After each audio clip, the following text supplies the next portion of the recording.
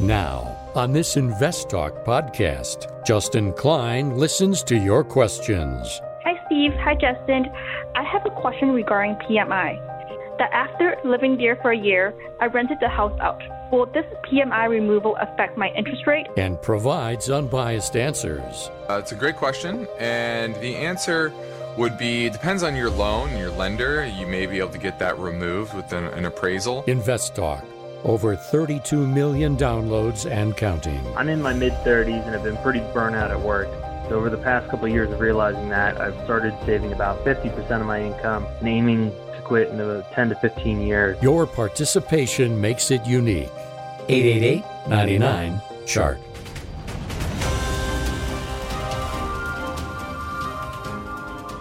This podcast is produced by KPP Financial. Steve Peasley, President. KPP Financial. Independent thinking, shared success. And now today's podcast. Good afternoon, fellow investors, and welcome to Invest Talk. This is our Wednesday, July 7th, 2021 edition of Invest Talk. Thank you all for tuning in this hour.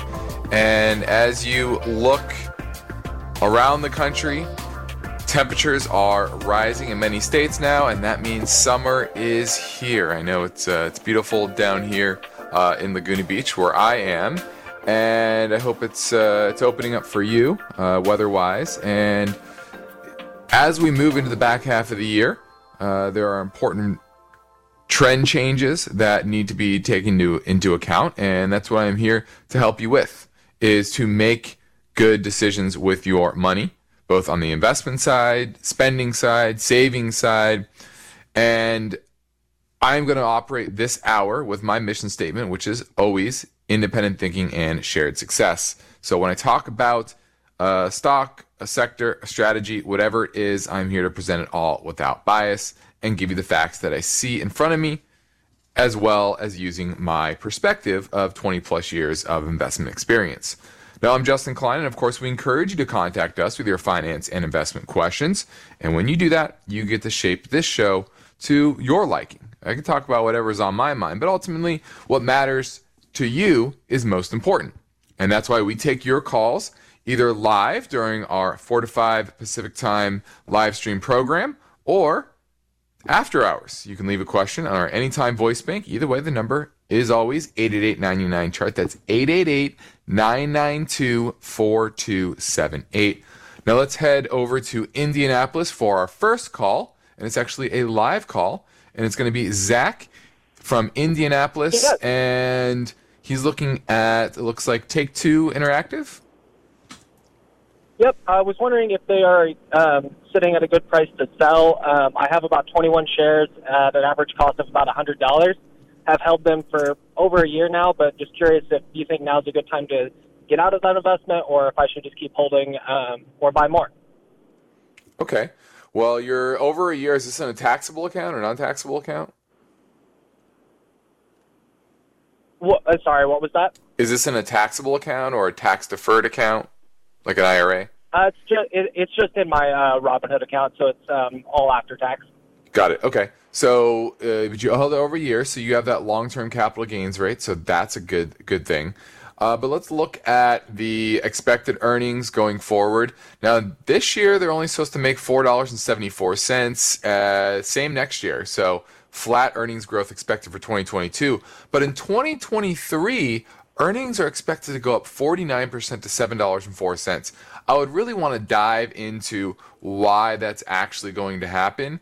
If that's true, is that just a one-time bump? Or is that the start of maybe a strong growth trend in their profitability? So that would be interesting to me. Now, Take-Two Interactive, they own Rockstar Games and 2K. So they are the publisher of titles like Grand Theft Auto and NBA 2K, along with some other smaller names. But those are their two main, most well-known game titles. A market cap about $21 billion. Their free cash flow trailing 12 months is about $843 billion. So that's a solid cash flow, profitability. Now, the big question is, what are they doing with it? It looks like so far they're not buying back shares because share count keeps going up, and they're just reinvesting it in their business. Their balance sheet is good. Long-term profitability is solid. So I don't really have a big issue with the valuation. I wouldn't say it's overvalued or undervalued. Current enterprise value to EBITDA is around 19, which it's traded as high as 48 over the last 10 years, and as low as 2 in 2014, 2 times. So it's kind of in the middle. So I wouldn't say it's, once again, drastically overvalued or undervalued. Now, technically, it's below all the major moving averages, and that's what worries me the most. And it looks like a pretty decent head and shoulders pattern here. And now that hasn't triggered. You don't want to act just simply on that. But the technical aspect is fairly mixed, and that would be my biggest worry here. The fundamentals of the company are solid, they're sound, their profitability is good, their cash flow is good, their valuation isn't stretched, but technicals look relatively weak. So what I would do is I would take your initial position off the table and then have a trailing stop of the 100-week moving average, which right now is at about 153 and change. All right? Okay, yeah, that sounds good. Thank you so much. Thanks for the call, Zach. Now, my focus point today concerns the question, do warning signs for the global economy indicate central banks will be put into an impossible situation? This is an article from Nouriel Roubini, and I will say he is consistently critical of monetary policy and the direction of the global economy. But he does point to some interesting parallels to the 1970s, for example, and a mix of loose economic policies and negative supply shocks that threatened to fuel inflation rather than deflation. So we're going to break out his argument for why he thinks we're entering a 1970s style stagflation. So that's what's on my mind today, but ultimately I want to know what is on your mind. And I'm going to dig into the market right now. And you saw the S&P was up 14 points, modest update on the S&P. And it was weak most of the day, but then you had the minutes from the last Federal Reserve meeting, and that gave a bit of a boost to the overall market. Basically, the sentiment was that the progress towards a tapering was continuing, and maybe tapering is going to be pulled a bit forward than previously expected, but we're not there yet, is basically what they said. And that's really the issue, is what's the Fed going to do? And the market liked their plan or their lack of plan to cut their stimulus and cut their QE. And I think that is a bit misguided because I do think, based on the economic numbers that came in, the jobs number, you're going to get another good jobs number for the month of July. I've been talking about that for a couple of months now, that the jobs numbers are going to look good because the unemployment benefits are rolling off, and more people are going to have to go get jobs. And so the jobs numbers are going to look good, especially going into the Jackson Hole meeting at the end of August, and that will probably bring some sort of tapering and a catalyst for potential market sell-off. Now we're heading into a break. On the other side, I will welcome your live calls on the Invest Talk Anytime listener line. So get your questions answered at 888-99-CHART.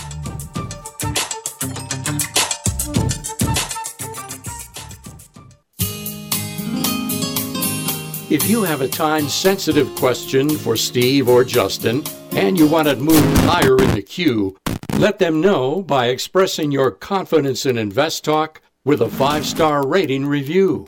Just include a brief question within your 5-star comments. Your 5-star rating raises the podcast profile and helps others discover the program. So download, listen, review, and rate Invest Talk. 888-99-CHART. Hello, guys.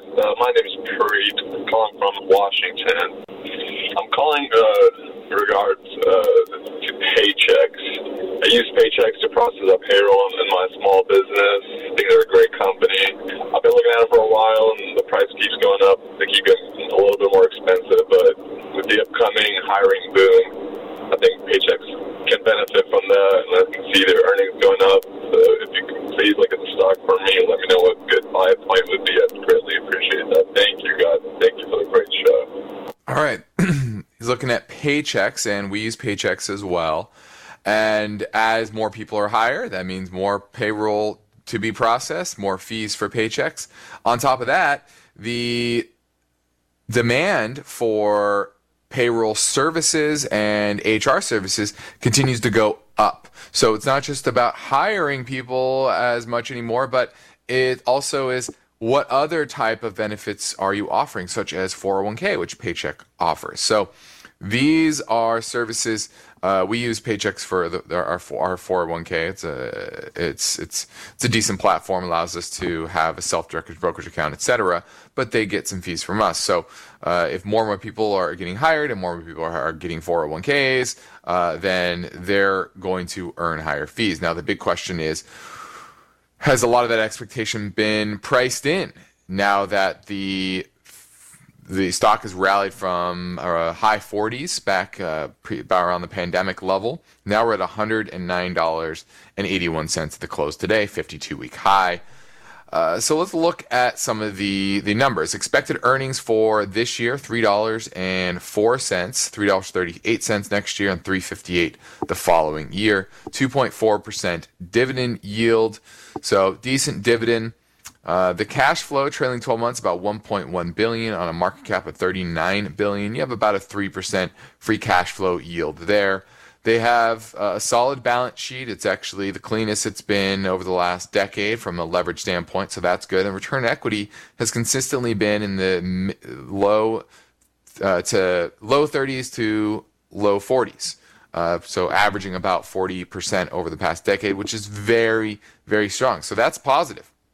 The fact that they are consistently earning a high return on equity is a good thing, and their dividends have been increasing consistently from $1.24 in 2011 to $2.48 trailing 12 months. Now that hasn't grown, but certainly that has a lot to do with the pandemic. Now their payout ratio is pushing up against the ceiling, about 83%.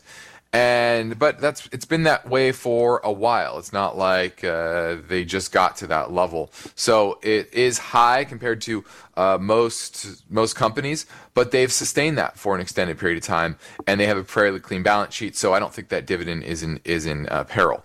Now, enterprise value to EBITDA is at about 23 times, and that's really the biggest issue here. Are the multiples are pretty stretched, and so. From a momentum standpoint, from a long-term profitability standpoint, they are a sound company. Those things are pointing in the right direction, balance sheet, etc. The toughest thing is valuation. It's really going to have to grow its earnings and EBITDA dramatically going forward to grow into these multiples. It has not, let's see if it's ever traded at multiples this high. Yeah, the last time it traded at multiples this high was in 2005. And it was at 68 enterprise value to EBITDA at 68 times back in the tech bubble, which obviously was an extreme sentiment there. So it is expensive, not the most expensive it's ever been. The momentum is strong, so if you're trying to play the reopening and the hiring craze, this is a good way to do it. But from a long-term buy and hold perspective, it's just a bit too expensive for me. Now, my focus point today concerns this question. Did we get to that? What are we going to head to? Oh, yeah, we're going to talk about the focus point today, which once again is in regards to an article from Nouriel Roubini, and he is warning that today's extremely loose monetary and fiscal policies, combined with supply shocks, could result in 1970s stagflation. Talk about debt ratios in advanced economies that are much, much higher than the 1970s. And he sees stagflation being associated with a debt crisis as well, even though they historically have not been associated together. Now, that is my biggest argument with him is, how do you get a debt crisis, which is naturally deflationary, along with massive inflation? Unless supply shocks continue ad nauseum. So I'm going to dig into this a little bit more and go over what parts of his argument I relatively agree with and where I disagree. Because, you really have to... You can't just read an article or someone's opinion, and even though they're well respected, like Nouriel Roubini, and take it like like it's gospel. But understand it in context to broader situation can help you really hone in on the right strategy, not just today, but over the next decade plus. So I'm going to finish this story after the break, and you're listening to Invest Talk. I'm Justin Klein. And for investors, the need to remain vigilant never ends. So we'll have finance and investment questions on the other side of this break. That's why we're taking your calls live at 888-99-CHART.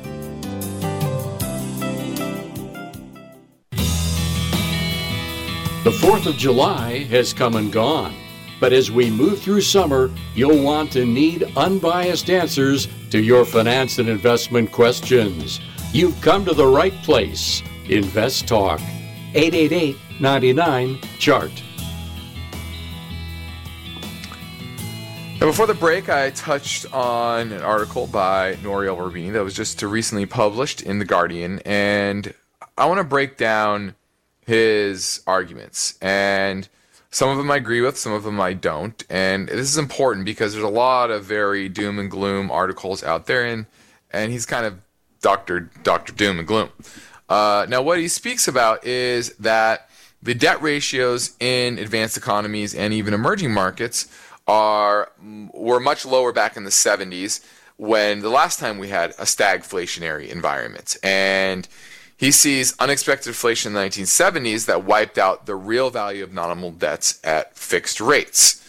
And basically saying that in the 70s, when inflation picked up dramatically, that was actually good for a lot of banks and in the financial system as a whole, because on a nominal basis, you basically inflated that debt away. Now, this is what I've been saying to a lot of people, is this is what the government's plan is. This is what it's easier to deal with an inflationary impulse when people's valuations of their homes and their stocks, for the most part, and their incomes are going up along with that inflation, than some sort of deflationary spiral that brings down home values and asset values and incomes and increases unemployment, etc.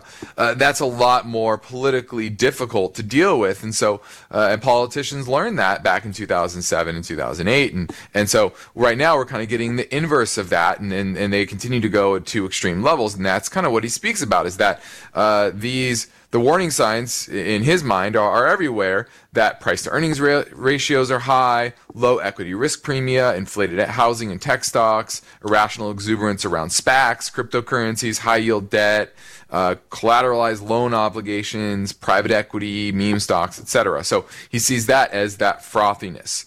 But he says debts are much higher than they were in the 70s, and that combined, with negative supply shocks threatened to fuel inflation rather than deflation, setting the stage for the mother of stagflationary debt crisis over the next few years. That's the quote in this article.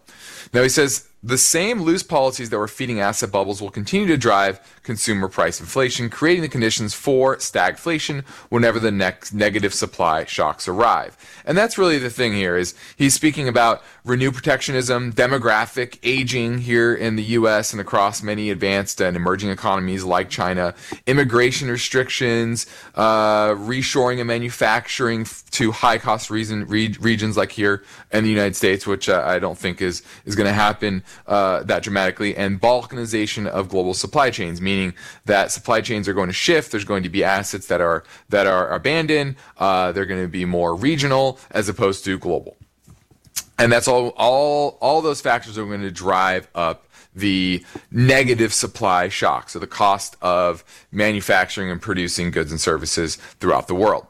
He also sees China and America decoupling in a time of climate change, increasing cyber attacks. So he kind of points to all of the negatives that are going on in the world, inequality, etc. He doesn't speak about technological advances, medical advances, etc. And there's you have to always look at the good and the bad. And in his article, he does not speak about the good. And he says that central banks have effectively lost their independence because they've begun they've been given little choice but to monetize massive fiscal deficits to forestall a debt crisis. Now, that part I agree with. Now, the bigger question is, how long can they go about it? And I will say, and he doesn't speak about this, is where is the release valve? And the release valve is really in the currency. Is currency prices falling? In this case, it would likely be the US dollar. That's why you're seeing crypto do fairly well. Now, that's going to go through fits and starts. You're seeing a bit of strength in the dollar recently. But what he speaks about is debt, and private and public debt have soared, and that we're in a debt trap. And in a lot of ways, we are. But there's a lot of power in governments, and they can do a lot to forestall this for years, if not decades. So understand that. The biggest thing I disagree with is that he thinks that when inflation gets out of control, the Fed's going to have to raise rates or tighten policy, and that's going to trigger a debt crisis. And I just don't see those two things as realistic. You're not going to suddenly go from massive inflation to sudden massive deflation. It just doesn't work like that. Okay? You can't get an economy that is contracting so dramatically and have just runaway inflation unless there is true supply shocks. You would really have to get consistent supply shocks based on government policy, and I just don't see the governments allowing that, because guess what? The governments want steady, consistent inflation. They don't want it to be out of control. Yes, they would want it to be over 2, 3, 4%, but not 10%. And that's basically what he's saying, is that you're going to get some cascading inflation.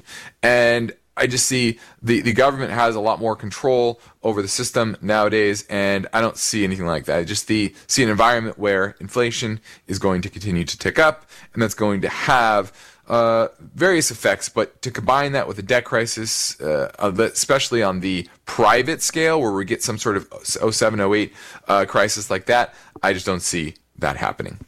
Now, the next Invest Talk, this story: mortgage applications have dropped to their lowest level since before the pandemic hit. The triggering factors include higher home prices and an insufficient housing supply and higher average loan amounts. So what happens next? That story tomorrow, but for now, I'm Justin Klein. I'm ready to take your questions live at 888-99-CHART. Now is a good time to call Invest Talk. I'm calling to ask you your opinion on an ETF called XLI. What's your question? 888-99-CHART. Thank you, as always, for all that you do. Of all the finance and investing podcasts and all the downloads in all the world, you've discovered Invest Talk. At this time, do you think it would be better to keep it in this bond or move it to cash? Looks like the sector is down today, so just thinking about, potentially buying the dip. And since Invest Talk hosts Steve Peasley and Justin Klein are committed to answering your questions with their unique blend of expert insight and unbiased guidance, you've got to ask yourself one question. Why haven't you called Invest Talk? Hey, it's James from Australia. I'm loving the podcast. You know you listen. You know you should call. You know you want to call. So I was wondering the best options for long-term growth. You'll get a reliable answer and the same positive feeling that tens of thousands of Invest Talk callers have already experienced. Thank you so much. I love the show. Don't forget to call Invest Talk. 888-99-CHART. eBay Motors is here for the ride. Remember when you first saw the potential? And then through some elbow grease, fresh installs, and a whole lot of love, you transformed 100,000 miles and a body full of rust into a drive that's all your own. Look to your left. Look to your right. It is official. No one's got a ride like this. There's nothing else that sounds like, feels like, or looks like the set of wheels in your garage. With over 122 million parts, you can make sure your number one ride or die stays running smoothly, so there's no limit to how far you can take it. Brake kits, turbochargers, engines, exhaust kits, roof racks, LED headlights, bumpers, whatever your baby needs, eBay Motors has it. And with eBay Guaranteed Fit, it's guaranteed to fit your ride the first time, every time, or your money back. Plus, at these prices, well, you're burning rubber, not cash. Keep your ride or die alive at ebaymotors.com. Eligible items only. Exclusions apply. At this point, I think almost everyone has heard how generative AI promises to bring us to the next industrial revolution. AI is already shaping society with an impact on daily life that echoes the transformative significance of electricity or the internet. As we take steps to embrace the potential of generative AI, we need to remain vigilant with regard to its exploitability. This is where HackerOne comes in. HackerOne's AI Red Team addresses the novel challenges of AI safety and security for businesses that are launching new AI deployments. The HackerOne approach involves targeted offensive testing by harnessing the collective skills of ethical hackers who are proficient in AI and prompt hacking. In short, AI red teaming is the practice of stress testing AI models and deployments to make sure they can't be tricked into providing information beyond their intended use, and that security flaws can't be exploited to access confidential data or systems. HackerOne seamlessly integrates with your existing tools to enhance communication and collaboration across development, security, and IT teams. So, stay ahead of the game in the battle against cyber threats with HackerOne's attack resistance platform. Learn more at HackerOne.com. That's HackerOne.com, HackerOne.com. The markets react to uncertainty. Are you prepared? Is your portfolio balanced? Is it optimized? Your financial future depends on the answers to those questions. Justin Klein is here now and ready to talk with you. Call Invest Talk, 888-99-CHART. Hi, Steve. Hi, Justin. I have a question regarding PMI. In 2019, I bought a house for $300,000 with 5% down. I am paying $125 each month for PMI. Currently, I owe the bank around $275,000. My agent sent me a CMA report for my area, and I see houses with similar comps selling between $350,000 to $400,000. I did some calculation and learned that if my house is valued around $350,000 to $400,000, I would have around 21 to 30% in equity. Can I just tell my lender that and get rid of PMI? Is there any fees associated with this? Another thing is that after living there for a year, I rented the house out. Will this PMI removal affect my interest rate, or will I need more than 20% to get rid of PMI now? I know that investment properties require 25% down. I love your show. Listen to each episode. It's a great question, and the answer would be, depends on your loan, your lender. You may be able to get that removed with an appraisal. I would talk to them, but most likely you're going to have to refinance, and maybe refinancing makes sense anyway. Maybe interest rates are down since the last time you financed your home, and you're going to be able to get a better rate. So I would definitely shop around for a better rate and try to get off that PMI, because that's definitely the first thing anybody with private mortgage insurance is going to try to do, or should try to do, is to refinance to a level to where they have 20% equity and don't have to pay that PMI. So I would be looking into that ASAP, especially because you want to take advantage of these high mortgage rates or home prices, and because 6 months from now, 9 months from now, a year from now, you don't know what those prices are going to be. So if you can refinance now and get an appraisal that shows that you have 20% equity, this is the time to do it. You want to get that in right now as soon as possible. So great question, and glad you're looking into it, and hopefully you can get rid of that PMI. Now let's keep things moving and go back to the Invest Talk Voice Bank question for a question that came in earlier on 888-99-CHART. Hey, Steve or Justin. This is Owen calling from Northern California. In these last couple weeks, with the small return of growth stocks and, more electronic-orientated stocks, my portfolio has not been doing wonderfully, as I have none of these such stocks. And I was looking at maybe getting a couple more growth stocks or electronic stocks, and I was looking at these two stocks, Sony Group Corporation, ticker symbol SONY, and Motorola Solutions, ticker symbol MSI, and I was wondering which of these two you think would be a safer and a better long-term investment. Thank you, and I will listen on the podcast.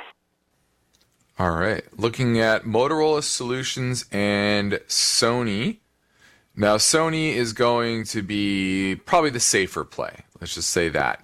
It's a larger company, fairly diversified revenue stream. Definitely a better value today than Motorola Solutions. So I would go with Sony. Now, technically, right now, Motorola has a stronger chart. Its business is growing nicely, and it looks like, is it faster? Actually, Sony looks like it's growing faster. Motorola is paying a 1.3% dividend. Earnings are supposed to be up 14% this year, 11% next year, whereas Sony earnings expect to be down 34% this year, but back up 13% next year. $124 billion market cap for Sony. Motorola, only about $38 billion. But the multiples that Motorola is trading at are very high.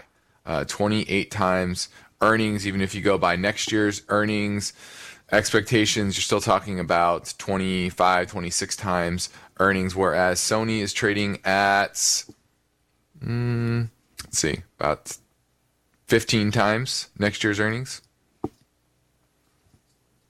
So Sony is the name that would be safer.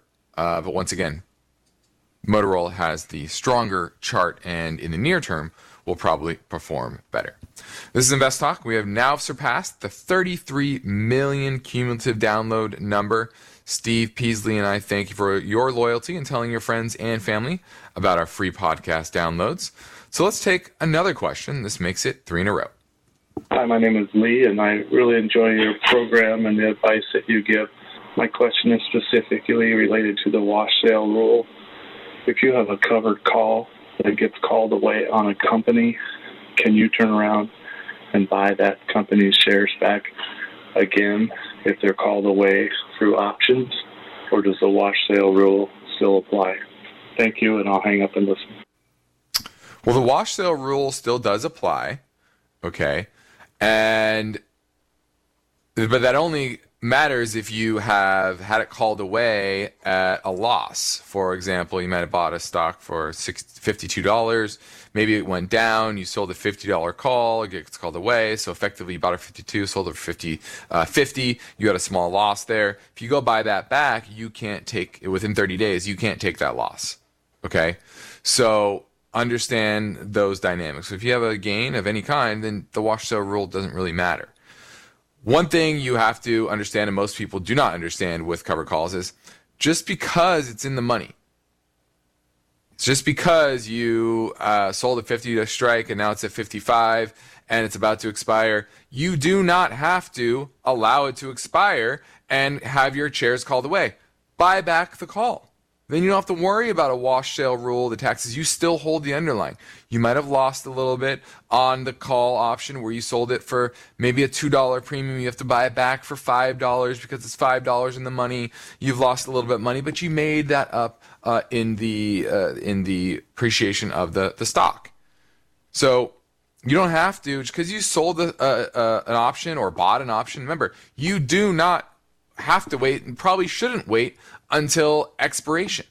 You should if you have a covered call, you should probably roll that out if you want to continue to get premiums. Meaning, for example, in our covered call strategy right now, there's some expirations in July where they expire in the third Friday. Remember that the main option expiration is the third Friday of every month, so that would be next Friday.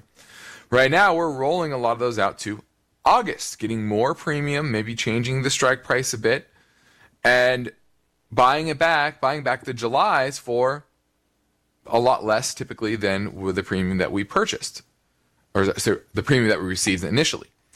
But we're getting more premium going out to August. And that's typically what a covered call strategy is. It's rolling those consistently over time.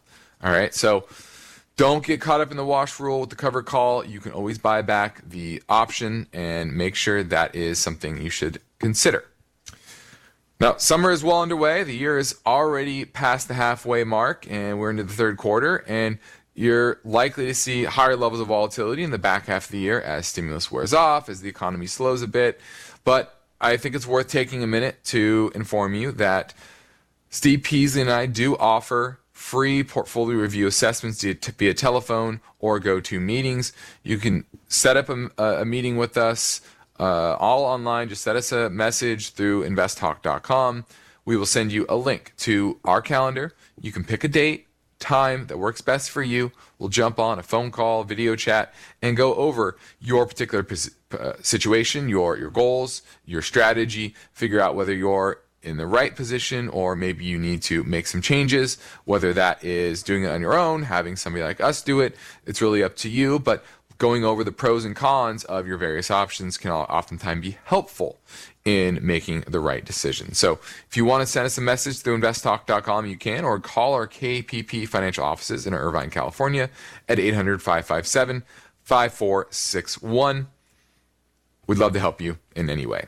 Now, next up, we have another voice bank question. This time it concerns saving for retirement. That coming next on Invest Talk. If you enjoyed listening to Invest Talk, you can help support our programming by giving us your vote of confidence, a 5-star rating. When you review and rate Invest Talk with 5 stars, you raise our profile and help others discover the free Invest Talk podcasts. And we thank you by moving your questions to the top of the list queue. Just include a brief question with your 5-star comments. So download, review, rate, and don't forget to call Invest Talk, 888-99-CHART. Hi, Steve and Justin. This is Mark from Pennsylvania. Been enjoying the show and have a non-stock question. I'm in my mid-30s and have been pretty burnt out at work.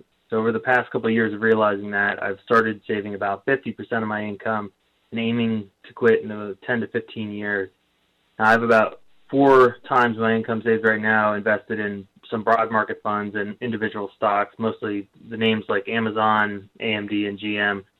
So I'm kind of looking at pretty decent gains and continued savings. I think I can quit in 10 to 15 years with 20 or 25 times my annual spending saved.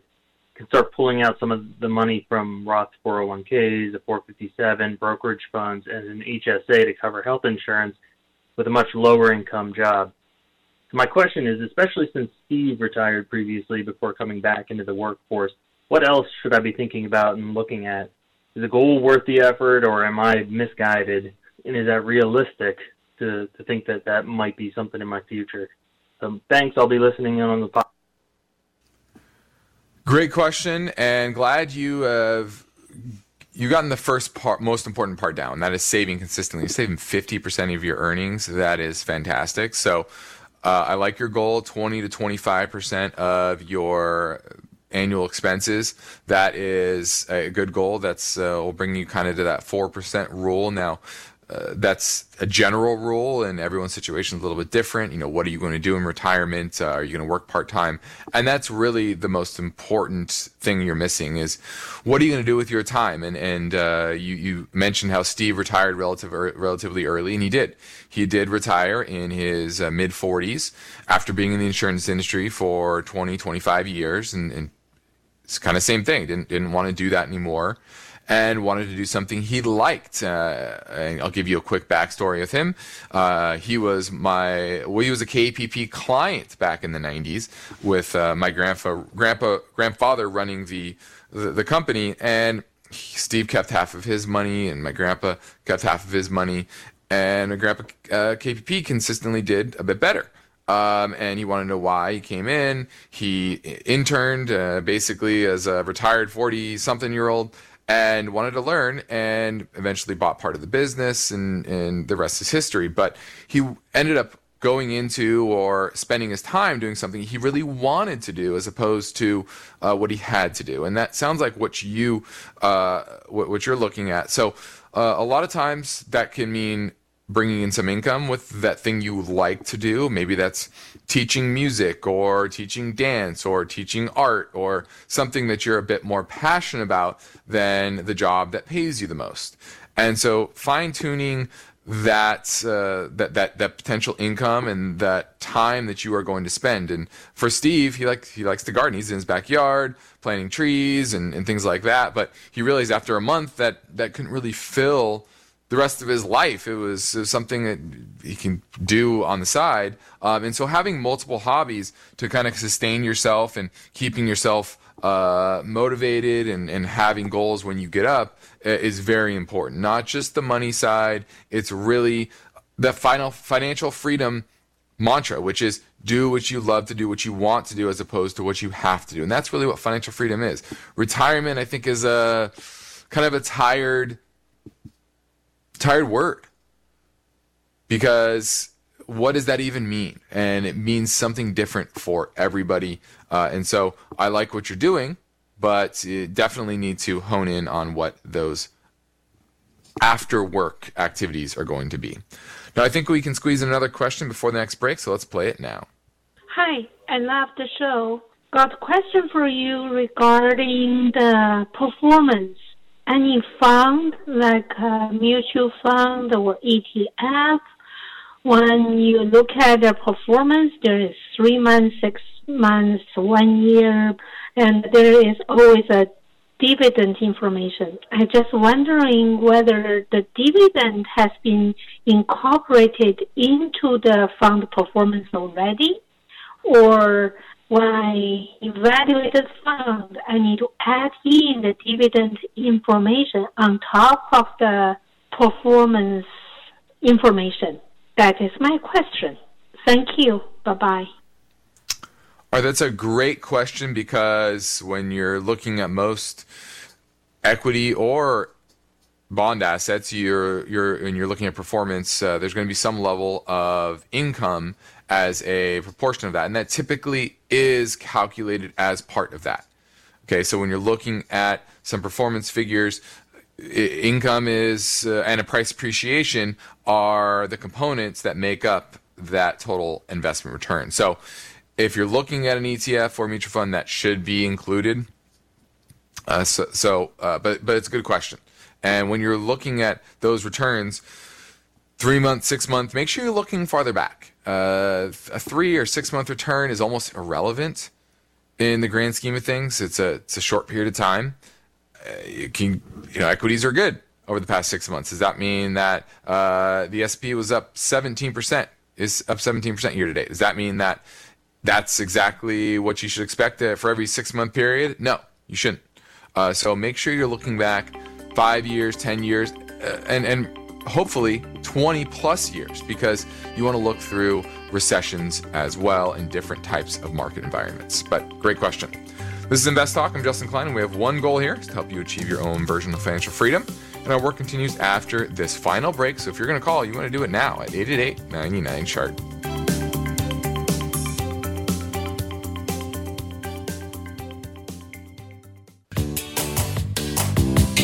This is Invest Talk. Is your portfolio balanced? Is it optimized? Is it delivering the types of gains you want and need to achieve financial freedom? Well, turn up the volume, because there are many questions that deserve unbiased answers. And Justin Klein is here now, ready to take your calls live. 888-99-CHART. Hi, Steve and Justin. It's Jordan calling from Claremont. I have a question about the Pershing Squares Taunton Holdings PSTH recently announced deal that they made with Universal Music Group and various other aspects of how that SPAC will be divided up. I was wondering if you might have any insights or a clear explanation, because what's out there right now is fairly confusing. Thank you very much. Bye. Well, this is the nature of SPACs. They are, in a lot of ways, complex vehicles that buy complex companies. Sometimes they're straightforward. Sometimes the transactions are very opaque. They're hard to understand what assets they're actually buying. It looks like in this case they're buying they're acquiring 10% of Universal Music Group for about $4 billion from French media company Vivendi. And that's the question. They're just owning part of the business. And they don't much have control when they have 10% of the company. And I would really have to dig into this. It's hard for me to say what this really means because they are pretty complex, and you really have to dig into the details. And I frankly, I haven't done that yet. There's probably more for them to do. They still have, it looks like, $1.5 billion in cash and access to another $1.4 billion from other Pershing Square funds that they can use to buy more assets. So it doesn't look like they're done. Now, technically, I will say the chart looks poor. It peaked around $33, $34 a share. Now it's at $22, and looks to be breaking its listing price, which was around $21. So this is not a name that I would get excited about from a technical perspective, and I'd really have to understand the deals and the structure of the business to really buy into it. But I don't know it, and that's why I can't give you any advice. Now, looking at the clock, I can see we have time for one more question, so let's play a recording from listener in Iowa on 888-99 chart. Hey guys, this is Travis from Iowa. I hear you guys talk about positions that are about 3 to 5% when you have stock in companies, but I was curious what your thoughts are on how much to hold as a cash position. And then I have another question about when you guys talk about pullbacks and you say wait for this price point, is there any sort of time length that you want to wait for that, or is it just at all costs buy it at that price? Love to hear your answer. I listen on the podcast. Thank you. Well, when I talk about pullbacks, remember that's technical. It's a technical chart level, and charting is definitely more an art than a science. And there are patterns and strategies that you learn over time. There are cycles to markets, there are cycles to individual companies, and a way to target particular support levels. Doesn't mean it has to get to that support level, and maybe it just chops sideways and consolidates and never gets down to that support level, and that's often the case as well. So there are time considerations where, hey, it just never got there, and it's burned enough time consolidating that it's likely to move higher versus lower. And yes, there are some considerations there. Now, when it comes to cash, it has a lot more to do with your overall asset allocation goal. Are you trying to be more conservative or less conservative? So I can't really say this is the right cash level or that's the right cash level. Your cash level, first off, should be to cover about 3 to 4 months of living expenses. And then within your portfolio, it's more about, are you trying to be more or less aggressive? And do you have a plan for that cash? Is that cash going to be deployed on an equity market pullback? How much does it have to be, etc.? So don't just have cash to have cash, but have a plan for it. And that's the most important factor. When it comes to any asset allocation, it's having a plan. Don't just have a certain amount of equities because you think you're supposed to have equities. Have a plan for that equity allocation. When should it be higher? When should it be lower? When should cash be higher and lower? Okay, so understand that's where you have to start, from a high level and then work on down.